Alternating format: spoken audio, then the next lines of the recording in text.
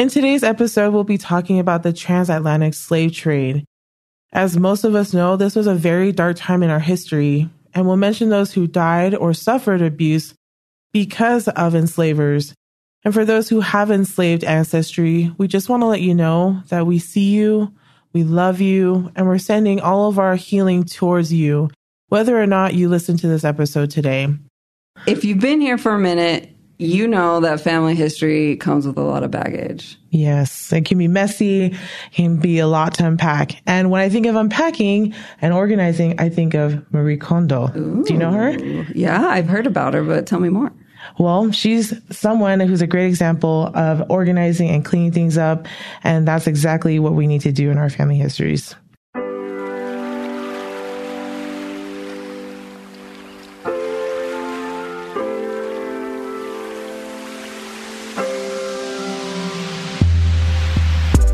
You're listening to the Love Your Lineage podcast by LDS Living, a multifaceted, shame-free approach to family history. I'm Michelle. And I'm Mia, and we want to help you find your space and claim your place in your family history story. Mia, have you ever heard that phrase, sparking joy? Yes. Who's that come from? That comes from a famous Japanese organizing consultant, author, and TV show host, Marie Kondo. She talks about when you are going through your items in your home, you hold it to your chest, and if it sparks this joy in you, then you keep it, right? And if it doesn't, you thank it and release it. And then you release it, exactly. And you know, that brings me to family history. Always does. What does Marie Kondo have to do with family history, Mia? Come on. Well, there's a lot of things we have to unpack and learn to organize or try to process and compartmentalize in our family histories. So that's where transitioning comes in these transitional characters. Well, we don't have Marie Kondo on the show today, but we have someone just as good. Professor Christopher Jones is with us today. Hi. Hi. Professor Jones, you teach at BYU and you specialize in religion, race, and family in the 18th century. Is that correct? That's correct. Okay. And just like Marie Kondo is good at decluttering homes, Professor Jones is just as good as helping us to declutter and unpack history and today family history. So if you could tell us a little bit about yourself, and then also, do you have any cleaning tips? Yeah. So by way of introduction, in addition to my professional research and writing, I'm a husband and a father of 4 children. The cutest children ever. Like, oh my gosh. Pretty adorable, which helps them get away with all sorts of stuff. Yes. We live in South Jordan here in Utah, and we've been back in Utah for about 6 years. I'm originally from suburban Dallas, Texas. Cool. My wife grew up kind of all over in San Francisco and Chicago, Mexico City, and for most of her childhood in suburban New Jersey, just outside of New York City. Cool. We met while we were both students at BYU, lived in Virginia and then Philadelphia before returning here to Utah, where I've been teaching at BYU. I teach in the history department and the family history program at BYU, which has allowed me to bring together my own professional research interests in religion, race, and slavery in the 18th and 19th century. That's intense stuff. It is intense stuff, but it's also allowed me to connect it with some of my own family history. Ooh, okay. And I'm excited to talk to you guys about that today. As far as cleaning tips go, this is something we have been talking with our children a lot about lately. While there are times where we need to deep clean, set aside several hours or days to focus on a specific task at our home, it's also important to do daily chores and kind of smaller, making beds, tidying up, putting clothes away, sweeping, vacuuming, that sort of thing. And both are essential to maintaining a clean home.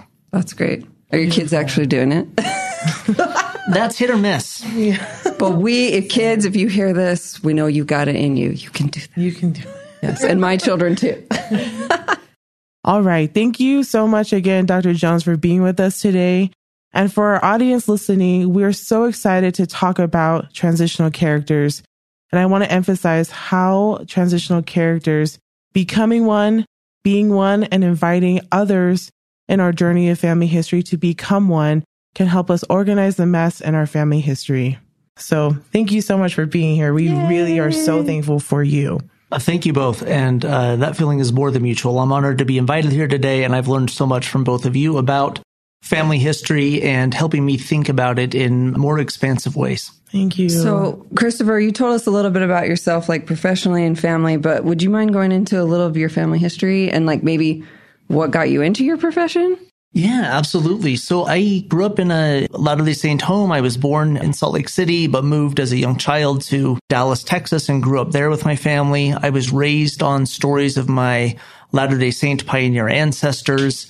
They served important leadership positions. And I grew up really proud of those ancestors. When I was 19 years old and a freshman at BYU, I received my own mission call to Tempe, Arizona. And it was an exciting thing for me because it was my great-great-great-grandfather, Daniel W. Jones, who was among the first Latter-day Saint missionaries called by Brigham Young to go and preach the gospel in what is now Arizona. And so that was a really neat thing. That's it really gave meaning neat to it. Lots of pride, yeah. But it also introduced me to some of the complexities of family history and the stories that I had been raised on. The first area that I served in as a young missionary was two old mining communities, Globe and Miami, Arizona. Not spelled like Miami, but pronounced Miami, and they will get you. That's how you know whether somebody is actually familiar with it or not. But it borders the San Carlos Apache Indian Reservation. Okay. And so my companion and I were responsible for visiting the reservation regularly, for teaching Apache investigators, as well as a handful of Navajo investigators, sharing the gospel that I had been raised with, sharing the scriptures that I had grown up reading, trying to communicate with these people and share with them what I felt and knew to be true, presented me with difficulties that I don't think I had experienced before because of their own life experiences, because of their own cultural upbringing and experiences dealing with things like poverty and racism, living on a reservation, things that I had never encountered before. I thought quite a bit at the time about my own ancestor, who in his missionary work down in what is now Mesa, Arizona, had encountered indigenous people there and had faced some of those same, I don't want to call them difficulties or challenges, but same experiences that I was confronting at the time. And it made me think about his experience in new ways. It made me think about the communities that he helped found there and the indigenous people that were displaced as a result of that. The indigenous people that were sometimes forced from their ancestral homes as a result of that. And it made me more aware, or sort of brought to mind, a more complicated family history than I had been raised on or grown up understanding. But just generally, that missionary experience got me really interested in history, in Latter-day Saint history, in American religious history, in the history of the American West. So when I returned to BYU after serving my mission, I changed my major from political science to history, and I ended up completing a bachelor's degree and then a master's degree in history. Thank you so much for sharing about your family history. And we're going to go into that more, but we're starting a new segment today, which we would love your help with. It's called Let's Learn New Concepts with me and Michelle. So we have some new concepts that maybe you're not familiar with. So one word that we've said is transitional character. And what does that even mean? So I don't know if y'all saw the new Disney short that's out. It's called Far From the Tree, and it's about this little family of raccoons. That is like a perfect example of transitional characters. Christopher, would it be okay if I asked you to read this quote about it? Yeah, absolutely. Okay. So this quote is from Carlfred Broderick, a marriage and family scholar at the University of Southern California.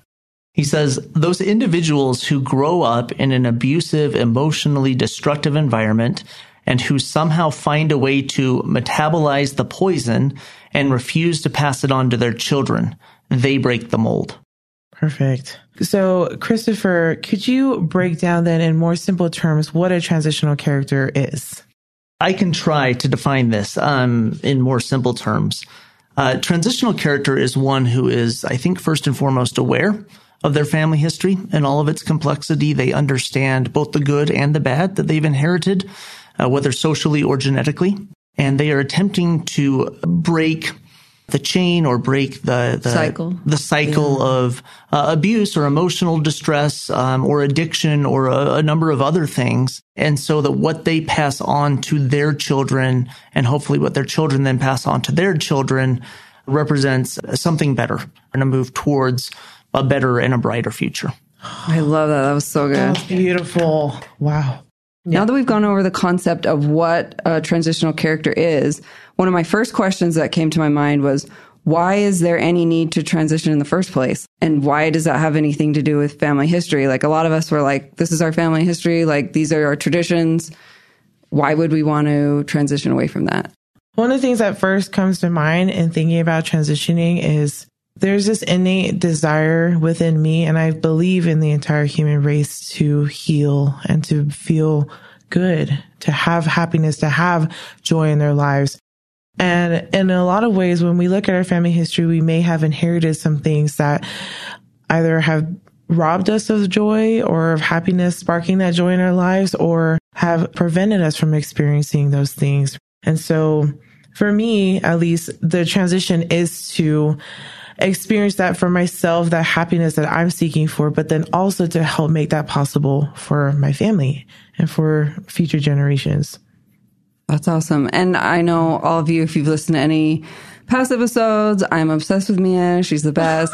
And one of the things she recently taught me was that, like, part of growing as a person and becoming healthy and making new healthy habits is self-awareness. And I think that's the first step in why do I even need a transition, is that self-awareness to be like, hey, this doesn't spark joy for me, or hey, actually, maybe this is damaging. Like, maybe there needs to be a transition here. Mm-hmm. Yeah. And that kind of reminds me of your experience with Christopher on your mission, how you had a moment where you experienced self-awareness of what you have inherited, what your family experience has been, and possibly how it's affected other people, right? And for me, I've had that experience too. And I feel like those experiences come in waves in my life. It hasn't just been one grand moment. And I hope our audience understands that too. It's never just a boom, like a tsunami that comes to you, knocks you over, and you're like, I'm ready to change everything. No, it comes in waves. Just like self-awareness, you grow into that. Just like life, we're constantly unfolding things in our lives. Life is constantly revealing itself to us. And as life does that, I feel like we are constantly seeing ourselves more clearly, right? The mirror in front of us is becoming less foggy. And as we do that work, it helps to clear things a little bit better so that we can see ourselves as we truly are and our families.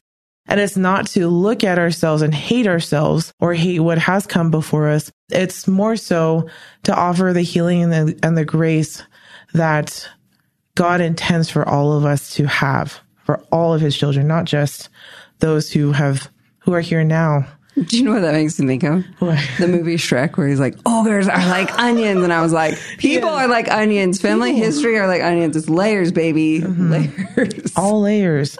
Well, this is important because when we talk about our ancestors' shortcomings, their flaws, whatever those things might be, I think it's important to recognize we're not trying to boil down who they were to just those flaws. Right? And we're not trying to cancel them. Exactly. That's exactly right. We're trying to understand them as complicated, complex human beings, every bit as multidimensional as we ourselves are, right? I invite students in my intro to family history class to think about who they were 10 years ago, when most of them were 10 or 11 or 12 years old, and to compare it to who they are now as college students and how much they've changed in that 10 years, how their career aspirations or life aspirations or plans have changed, how their interests have expanded or contracted in various ways.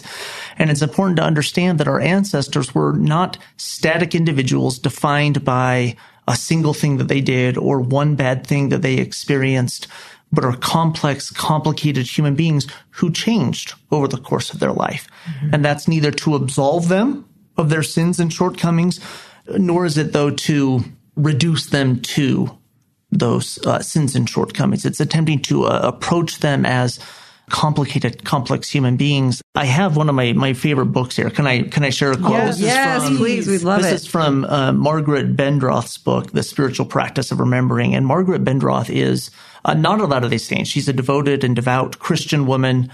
She formerly served as worked as the librarian and archivist at the Congregational Archives in Massachusetts. She's a trained historian. She's a brilliant scholar, but also a very sensitive one. And she wrote this book, The Spiritual Practice of Remembering, that is about so much more than family history, but is also intimately about family history. And in her conclusion, she says, for all of our worries about divine providence and God's will, The really hard part about history is accepting the humanness of the past and its people. Just as there are no one-dimensional heroes and villains in real life today, there were none 200 or 2,000 years ago. All of us live somewhere between fear and hope, sharing the precariousness of life on planet Earth. But we learn to understand our situation within different cultural ground rules and different physical limits. Our ancestors are on the one hand terribly alien to us, yet we are also profoundly connected to them. They confront us with the full span of human diversity in beautiful, frustrating, and challenging ways. We do not need to excuse them from their various sins and omissions, treating them as if they came from some wildly exotic civilization. We have the right and the responsibility to disagree and complain and rail against them within the framework of our common tradition. That extended argument constantly unfolding across both space and time. Even though they do not literally talk back, it is still possible to learn to hear their voices clearly. I return to that regularly. I assign that every semester in my class, and I always elicit kind of the most profound responses from students. That's what I was going to ask. How is it received? Because I feel like right now, where we are right now, addressing anything negative that even within history, like our forefathers or something, it is seen as canceling them or betraying them or vilifying them. And it's like, that's kind of part of what the conversation I want to have today. How can we point to these things and say, hey, this is not great for me now. It's not something I value, without vilifying history or our ancestors? I guess what I have to say on this is I don't know that I have any really clear-cut, easy answers on this. And that's fair. Because this is complex. Remember, we talked about complex. But I think it's crucially important to come to understand individuals in all of their messiness and in all of their complexity. Joseph Smith once remarked that more or less, you can't worship a God that you do not understand. You cannot worship a God that you do not know. And while we don't worship our ancestors, we're encouraged and counseled to have our hearts drawn to them. We're counseled and commanded to fulfill the spirit of Elijah and the promise of Malachi in the Old Testament that was repeated to Joseph Smith by the angel Moroni in 1823. And that is that the hearts of the fathers shall turn to the children, and the hearts of the children shall be turned to their fathers. And the consequences, if we don't, are pretty dire, right? And we interpret this, and rightfully so, as having to do with family history work and temple ordinances. But I'm convinced it's something more, and I don't fully understand what that is. But I do think transitional characters has something to do with that heart turning. I do. I don't know how I could turn my heart to my ancestors if I refuse or am unable to come to know them as the complex, complicated humans that they were and the worlds in which they lived. Ooh, that's deep. I love it. Thank you. That makes me emotional. Well, because I recently have had people that become ancestors in my family. So, and learning about their lives, learning these new things about them that I didn't know, it's harbored some really hard feelings and a lot of frustration and anger because the consequences have been dire. They have caused a lot of pain in my family. But just thinking of it that way, the heart turning, you really can't experience that if you don't truly understand or hold space or just allow that complexity to exist. And I think what makes it so hard is because I see that complexity in myself too. But then it also gives me this charge to, like a transitional character, what can I do about this now? I personally have a lot of privilege in being able to do things now for myself. And I acknowledge that maybe not everybody who listens to this will have these privileges that I have too, or that we have. But I truly believe there's power in all of us to do even just the smallest change in our lives. Transition. It can happen. I would hope so that it does for all of us. And I think this is a really good time to mention, though, there are varying forms of abuse within our family. While we're encouraging you to hold space for people in the complexity, we don't ever want anyone to feel that we're saying to hold space for an abuser or someone that's hurt you. Like, you have every right to disconnect yourself and protect yourself and your future family from anyone that is causing you any sort of harm or abuse or trauma. So I just want to make that clear and point that out. I wanted to ask myself, Michelle, and Christopher, what are some examples in your lives how you have been the transitional character, and what has that done for you and your family today? So I was kind of thinking about this, and I'm like, I think addiction is a thing that many branches of my family tree have struggled with. Much of my family has struggled with alcoholism. I was talking to my children about what is alcohol and why we don't drink alcohol. And I said, in our family, we have a sickness called alcoholism. And it's something that if we drink alcohol, it's harder for us to stop, and it can really ruin our lives. And I shared with them about family members that have died early because of liver disease, because of alcoholism, mistakes that they've made, how they, sometimes when people are intoxicated, they become abusive or can drive drunk and hurt people.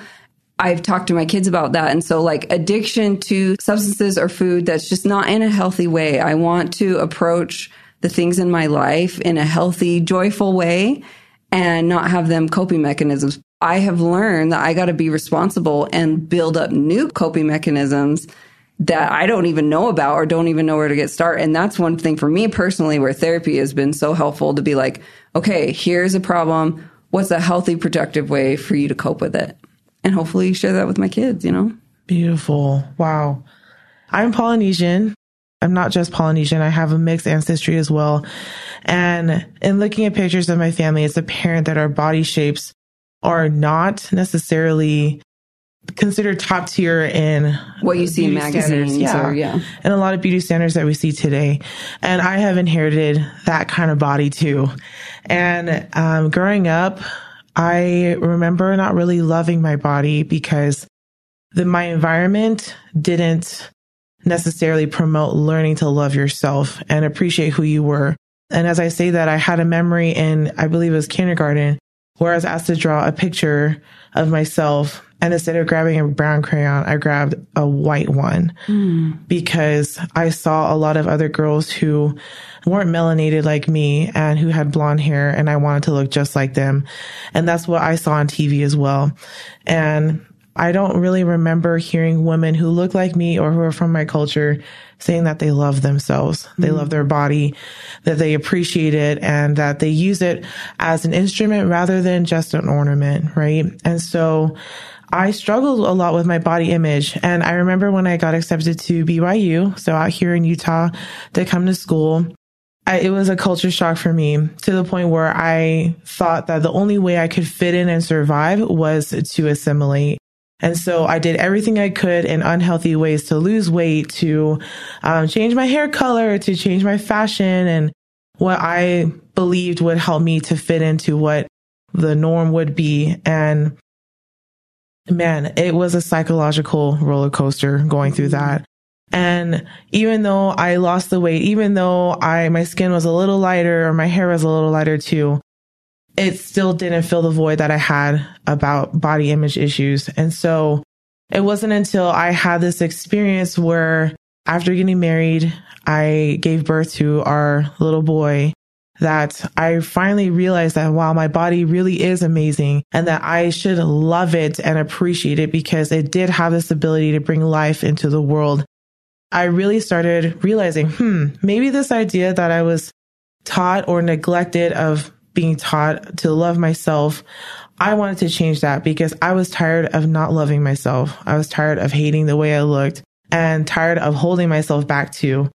So that's all to say too. I mean, I'm still going through this journey of learning to love myself still. But now when I look in the mirror, I see my ancestresses in me. And I see evidence of them in my shoulders, right? My shoulders are very broad and I used to hate them, but now I realize like, no, these shoulders could paddle across the Pacific Ocean to take my family from point A to point B. And it could carry a baby. It could hold my family and protect them, as well as my legs. I have really thick legs and my calves are like massive, but those legs they can help me to move. They can help me to walk miles if I needed to make sure my family has food, to make sure that they're safe. So I see evidences of my family all over me. And now I'm so proud of it. I used to not be proud of it, but now I can't help but be proud because it was because of them that I exist now. And so I'm so thankful for that. I wonder, do you feel like any of your ancestresses who maybe hated their body by you right now saying, I see you, I love you in my body, like that's also giving them permission to let go of any body image issues they may have had and just love themselves? I don't know. When you were sharing that was the thought I had. And I was like, oh, Mia, that's so beautiful. Yeah. Well, thank you. And, that's, as you said that, I'm tearing up because that's all I would hope for, right? That this work that I'm doing would release them of those kinds of fears or pain that they experience because they didn't necessarily appreciate their bodies or they were taught not to. Yeah. And I would hope too that what I do made them feel seen, because I know how powerful it is for me to feel seen and to be heard. And so, yes, that grace I hope would transcend to more than just me, but to them too. It's like intergenerational trauma. There's also intergenerational healing. And we can never forget that part of the conversation where the trauma happens, but also the healing happens. And we in the present can not only affect the future, but we affect the past. And exactly. Well, Amen. Professor Jones, Christopher, is there something in your family that you were transitioning away from or working on, or? Everything. I know. It feels like a lot sometimes. Maybe I can answer this by picking up on a thread that I mentioned earlier. So in telling you about myself and introducing some of my professional research interests to you, I told you that I completed a bachelor's degree and a master's degree at BYU. And after graduating in 2009, I moved with my wife, Karen, to Williamsburg, Virginia. And I started a PhD program in history at the College of William and Mary in 2011. So this was year 2 of my program. I was taking a graduate seminar on slavery and the slave trade. And so I had become interested in issues of race and slavery, and especially religion's intersection with them. And while I was taking this graduate seminar on slavery and the slave trade about 10 years ago, a little more than that, we had been assigned to visit a website, slavevoyages.org. At the time, it contained what is called the Transatlantic Slave Trade Database, which is a detailed account of every single known voyage that transported enslaved captive Africans from their homes in West Africa and West Central Africa to the Americas, to Latin America, to Portuguese Brazil, to the United States, to British North America, to the French Caribbean.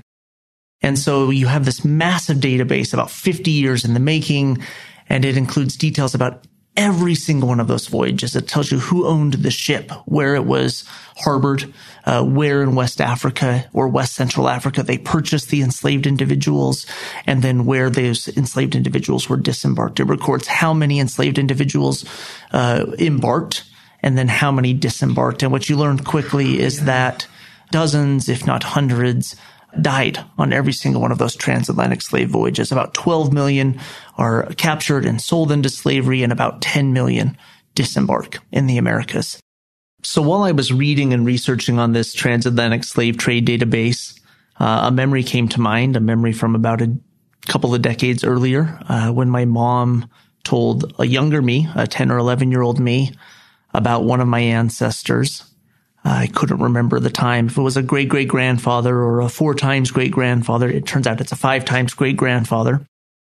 And she told me, in a way, a story about this great-grandfather or this ancestor that was different than the other stories that I was raised on. Instead of celebratory tones, this one was shared in kind of hushed whispers. And she told me that this ancestor had captained transatlantic slaving voyages, that he was a slaving ship captain. And so armed with that memory, I plugged my ancestor's name into this database. And sure enough, within seconds popped up results of 3 transatlantic slaving voyages that he captained, taking him from his home in Liverpool, England, to Bonny, a prominent slave trading port in West Africa, and then disembarking in Kingston, Jamaica. The 3 ships captained by my ancestor transported more than 1,000 enslaved Africans across the Atlantic Ocean. My reaction was one of shock, of surprise, of disgust, of trying to process this and not quite knowing how. But it was also one of surprise and excitement. And I want to be clear in what I mean by that. It doesn't mean that I was excited to discover that my ancestor was guilty of something that I view as a pretty heinous sin, but rather that it made the history that I was studying in graduate school as I was pursuing a career as a professional historian more immediate. In that moment, it seemed to collapse the 200 years of historical distance that separated me from him. And it made me think about what I was studying in more deeply and intimate and personal ways. That this wasn't something that I could dismiss as happening long ago, that had no effect on me or the world in which I lived. It was something that my ancestor did. It was something that he actively participated in. I didn't immediately know what to do with this information. I kind of set it aside. I shared it with my parents, whose reaction was fairly similar to mine.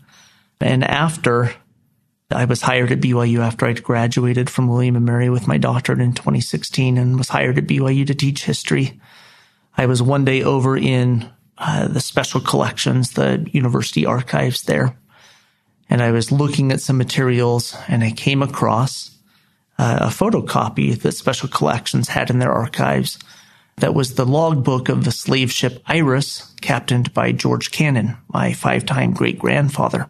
So just maybe one important note of clarification here. My ancestor, George Cannon, it should not be confused with George Q. Cannon, who was a prominent 19th century Latter-day Saint church leader, served in the First Presidency, and actually founded George Cannon and Sons Publishing Company that later became Deseret Book Publishing Company.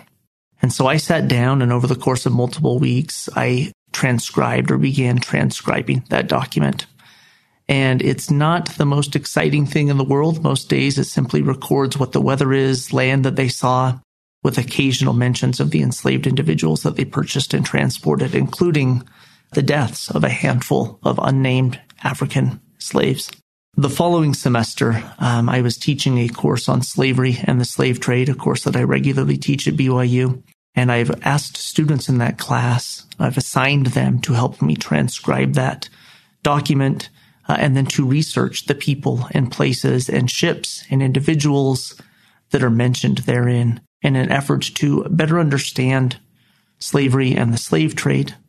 And somewhat to my surprise and somewhat not to my surprise at all, more than one of my students has now found out that their own ancestor, George Cannon, was a slave trader from being assigned to do this.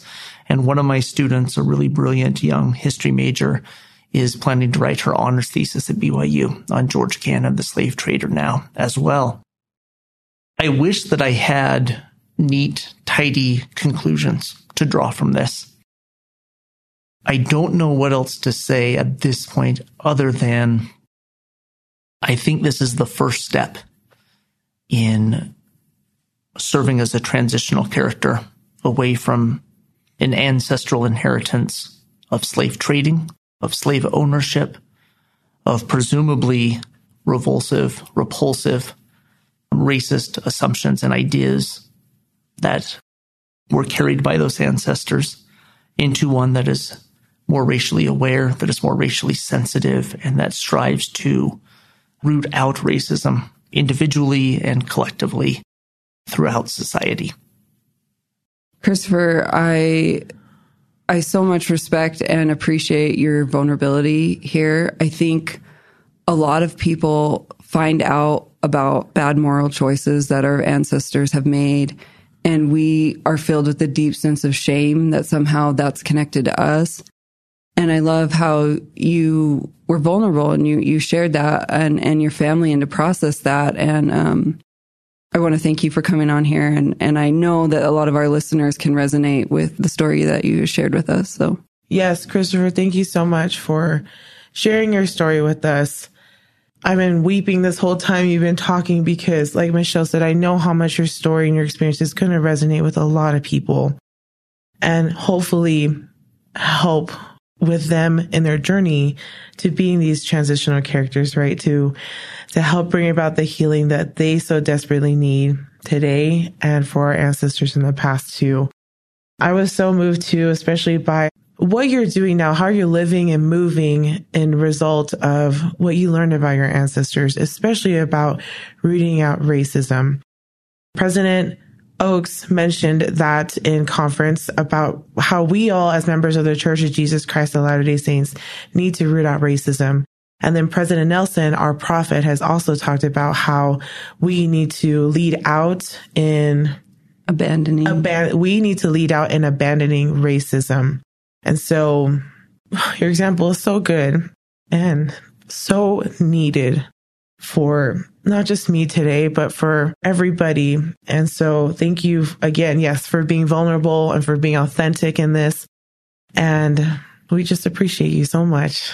And I love, Mia, I think President Nelson and President Oaks calling to root out, lead out, and abandoning these racial prejudice that might have been passed down from family members, that in that calling, he is calling us to be transitional characters, not only in the church and as individuals, but in our communities. And that is something that is so powerful. But as you were talking, it made me think, Mia and I, as multiracial people, we have talked a lot about how some of our European ancestors might not have looked kindly on us because of racial prejudices, and how painful that is as someone who wants to connect, to know that they maybe held these prejudices. And I know that you are a father of multiracial children, and if you wouldn't mind, I would love to hear how you and your wife are going to teach this, if you've taught it with them, or how is it approached, or I would love to know more about your thoughts. Yeah, thank you. So just as maybe a point of clarification for listeners, my wife, Karen, is the daughter and granddaughter of Salvadoran immigrants and refugees that fled the Salvadoran Civil War in the 1980s. She was born in San Francisco shortly after her mother came to the United States from El Salvador. And we have made this a point of emphasis with our children from a very young age. With a last name like Jones, they might be mistaken for having solely European ancestry. They're white assumed, although each of them have very Spanish first names, Joaquin and Sofia and Oscar and Paloma. And we gave them those names in part so that they would understand and appreciate their Hispanic heritage, to embrace their identity as Latino and Latina. But we've also made it a point of emphasis to not shy away from their paternal ancestry, about my ancestors. And that includes a lot of wonderful stories that I was raised on. They have certainly learned about their Latter-day Saint pioneer ancestors, about their ancestors who came to what is now the United States hundreds of years before it became an independent nation. But they're also aware that some of their ancestors were implicated in slavery, were implicated in the slave trade. They're aware that some of their more recent ancestors held and assumed certain things about, or certain prejudices towards people of different races and ethnicities, or people of different nationalities, but also may have also held sexist or homophobic or other prejudices. Mm-hmm. And so we've tried to create an atmosphere in our home where we can talk openly about those difficult subjects in age-appropriate ways. We don't want to overwhelm them, but in a way that they can understand that they themselves are complicated, multifaceted individuals with complicated, multifaceted ancestry, and that within our home, within our family, we're trying to create an atmosphere of openness where they can ask hard questions and where we can be prepared with answers, whether they be simple answers or difficult ones. And sometimes I've had to answer them with, that's a really good question, and I'm not quite sure how to answer that. Maybe we can read this book together to try and understand better. Maybe we can watch this television program to understand that a little bit better. Again, I don't have easy answers to what I think are really complicated questions that we're addressing here regarding transitional characters and the complexities of family history. But the first step, it seems to me, is to acknowledge and understand who our ancestors were and the good and the bad and everything in between, really clearly good or bad things that they did. And only when we start with an effort to come to know them, by turning our hearts to them, can we begin this transition process that we've been talking about. Thank you so much. I feel like in family history, when we come upon an ancestor who was a bad actor or who did something that doesn't really fall in line with our values, I've seen two responses. One is that there's so much shame and you want to kind of not even acknowledge that ancestor because you feel so ashamed and that it does reflect on you as a person. Or you'll be like, what do my ancestors' choices have to do with me? Why should I feel like I should be held accountable for anything that they've done? Like, what are your thoughts on those? Yeah, that is a great question. I understand both of those impulses and have certainly felt them myself. Me too. I don't feel responsible for one of my ancestors enslaving somebody else. I didn't do that. I do feel compelled to acknowledge that that injustice occurred. And I do believe that it's important for me to acknowledge and then reflect on the legacies of that act or their actions. We sometimes think about, for example, racism as being limited to having explicitly negative or derogatory thoughts or beliefs or assumptions about somebody of a different racial identity. But racism is an ism. It includes both individual attitudes and actions, which we can start with abandoning immediately, but it also includes larger systemic issues. It includes the institutions that we belong to and that we interact with in society on a daily basis. It includes institutions that are rooted in history itself. I sometimes tell my students that history's happened and simply ignoring it doesn't make it go away. I am opposed to exploited labor. I utilize technology and wear clothing daily that is the product of exploited labor systems. And so in me thinking about me being myself being a transitional character, these are the sorts of realities that I have to confront. And I have no doubt that generations that follow me will need to transition away from my own hypocritical actions or shortcomings. And I hope they do. I hope our descendants see us in our complexity and our flaws and be like, I sure loved great grandma Michelle, but I think I'm going to do this in a healthier way. She had this blind spot. She missed this. Yes. She was so good on these fronts, but, right? Bless great grandma Mia, who taught me to be proud of my body and its strength and its power and all that it can do. But she kind of missed this. And so I want to take that in a new direction. We as a society sometimes like to quote Martin Luther King Jr.'s quote that the moral arc of the universe is long, but it bends towards justice, right? And it has this idea that things are always getting better. And I think there's an element of at least aspirational truth there. I think history is a little bit more complicated than that. But what that means is it doesn't stop with our generation. The future generations have to continue to bend and mold that arc towards justice further. So before we leave, I want just one more question to ask all of us.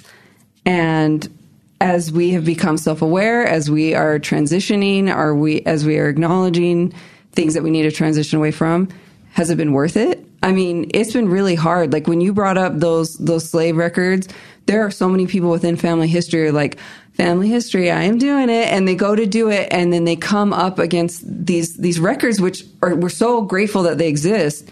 But then it's like an immediate gut punch. And they're like, what is happening? I thought family history was all positive. I thought I was going to feel great and receive all these blessings. Why do I feel like someone just punched me in the gut? And it's like, there's also trauma in those records. And like, so many people are like, is it worth it? Is it worth it to face the ghosts of the past? Is it worth it to try to transition? And I want to know, real talk here, like both of you, like, has transitioning been worth it? And I'll start. For me, myself, transitioning and going to therapy and acknowledging the harms of the past has been really painful. But a lot of things in my family history, the intentions were really good, but I can see over time the impact was not in line with our family values. And for me, one of the most powerful tools I have against these negative, traumatic, harmful things happening again is to know about them. And now I feel like I'm calling it out. I'm pointing out what it is. I'm trying not to vilify. I'm trying to give complexity to my ancestors. But by acknowledging the mistakes they made, by teaching my children about the mistakes they made, specifically with alcohol, I really hope that that is going to prevent future generations from having problems with addiction. And so for me, that hope has been worth all of the trial and effort. And I think it's not just a one-time thing, it's a lifetime thing I'm going to be working towards. And I would say the same for myself, that it is a lifetime work. I'm making myself a transitional character, part of my character, something that I can't erase, something that will never leave me. Once it came out, it's like, yeah, you're there. You're going to be with me. And this is how I'm going to live now. It's now part of my moral being and existence. And like you said, Michelle, for me, it has been totally worth it. Why? Because the one word that comes to mind is love. I feel, with my example of body image, this overwhelming sense of love has propelled me forward in ways that I could never have imagined beforehand, especially with, not limiting myself, with allowing myself to go and do things that I want to do or experience. But more importantly, it's allowed me to have a heart that has much more room to love other people. I feel like my being has grown so much more and given me even more power to do good. And deep down, that's all I've ever wanted to do. And I know that is in me because that's what my family believes in. They've always passed down histories of trying to do the right thing. And now I'm living that legacy. I'm a living legacy of this. And because I stepped into this, I am a new ancestor. I've fully stepped into this, at least in this time and space, but it'll just keep expanding and I will too. So yes, the answer is yes. It is absolutely worth it. I love your focus on love there, Mia, and having that be central. I often tell my students that one of the benefits of studying history is that it will make them a more empathetic person because they're forced to confront people in the foreign world of the past on their own terms to understand the times in which they lived and how they shaped or limited the options available to those historical actors. And my hope is that empathy translates into the world in which they live now, that they're able to become more empathetic with those that are different from them, that they may be more empathetic with those in their own family, and certainly that they'll be more empathetic with their loved ones and their families. And I've certainly seen that in my own life, studying history and family history. There's a lot of work to do, but it has forced me and conditioned me to extend more grace to those that I encounter on a daily basis, people who may look different from me or act different from me or believe things different from me. It's made me pause to think about them in more loving and charitable ways. Beautiful. Perfect. All this conversation about unpacking as well as transitioning and changing, it brings me back to the one who has been and still is the best transitional character for all of us through all time, through all space, and through all eternity, is our Lord and Savior, Jesus Christ. So when he came to this earth and he lived as a mortal, half mortal, half God, he was here to make important things happen. And he did exactly that. And he fulfilled his mission at being the one who changed everything for all people. I think about the strength that he had to endure the uncomfortableness, the trauma, the shame that comes to all human beings in every place of the world. And it was because of him and because of what he's done that it's possible for us to have those changes and to transition in our lives. He made that possible. And I truly believe that in transitioning ourselves, that we bring about and unlock this healing and that potential to be transformed to better people, better families, better societies, better nations, and better worlds because of our Savior, Jesus Christ. All things are possible because of him. And I would hope that future generations will continue to unlock, to unfold and unpack the blessings that are made available because of Jesus Christ.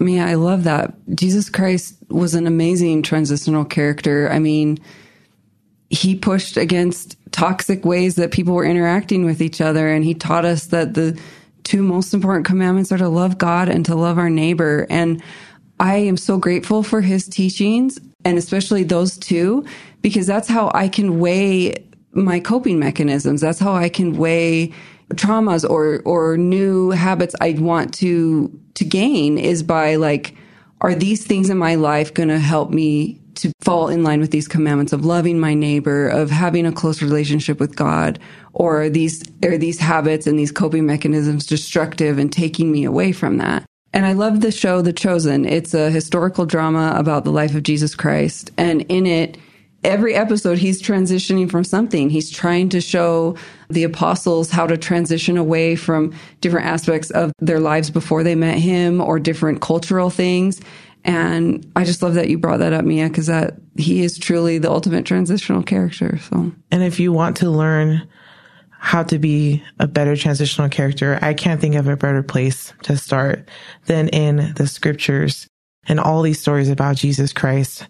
So with that, we're so thankful again for Dr. Jones, Christopher Jones, for coming today to speak to us about what it means to be a transitional character, and how all of us can do this, and how we can do it together and bring about the healing that has always been intended for us, for our posterity, and for our ancestors.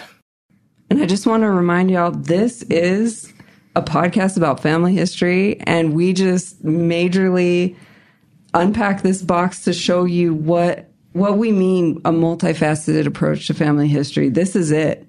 And I think so many of us didn't realize all of the beauty and complexity and blessings that are in true family history work when we look at it from multi perspectives. So I'm so glad you're here. And thank you so much, Professor Christopher Jones. We have loved having you. We're so grateful for your friendship in our lives. And thanks. Thank you both. Thank you for joining us for this episode of Love Your Lineage. You can find all the references and full transcript for this episode in our show notes at ldsliving.com/loveyourlineage. And if you love this episode, please leave us a review or a rating. This episode was hosted by me, Michelle, and Mia. It was produced and edited by Erica Free and Katie Lambert, and mixed by Mix at 6 Studios. Thank you for being with us today, and we hope you feel empowered to love your lineage and embrace your authentic family history story.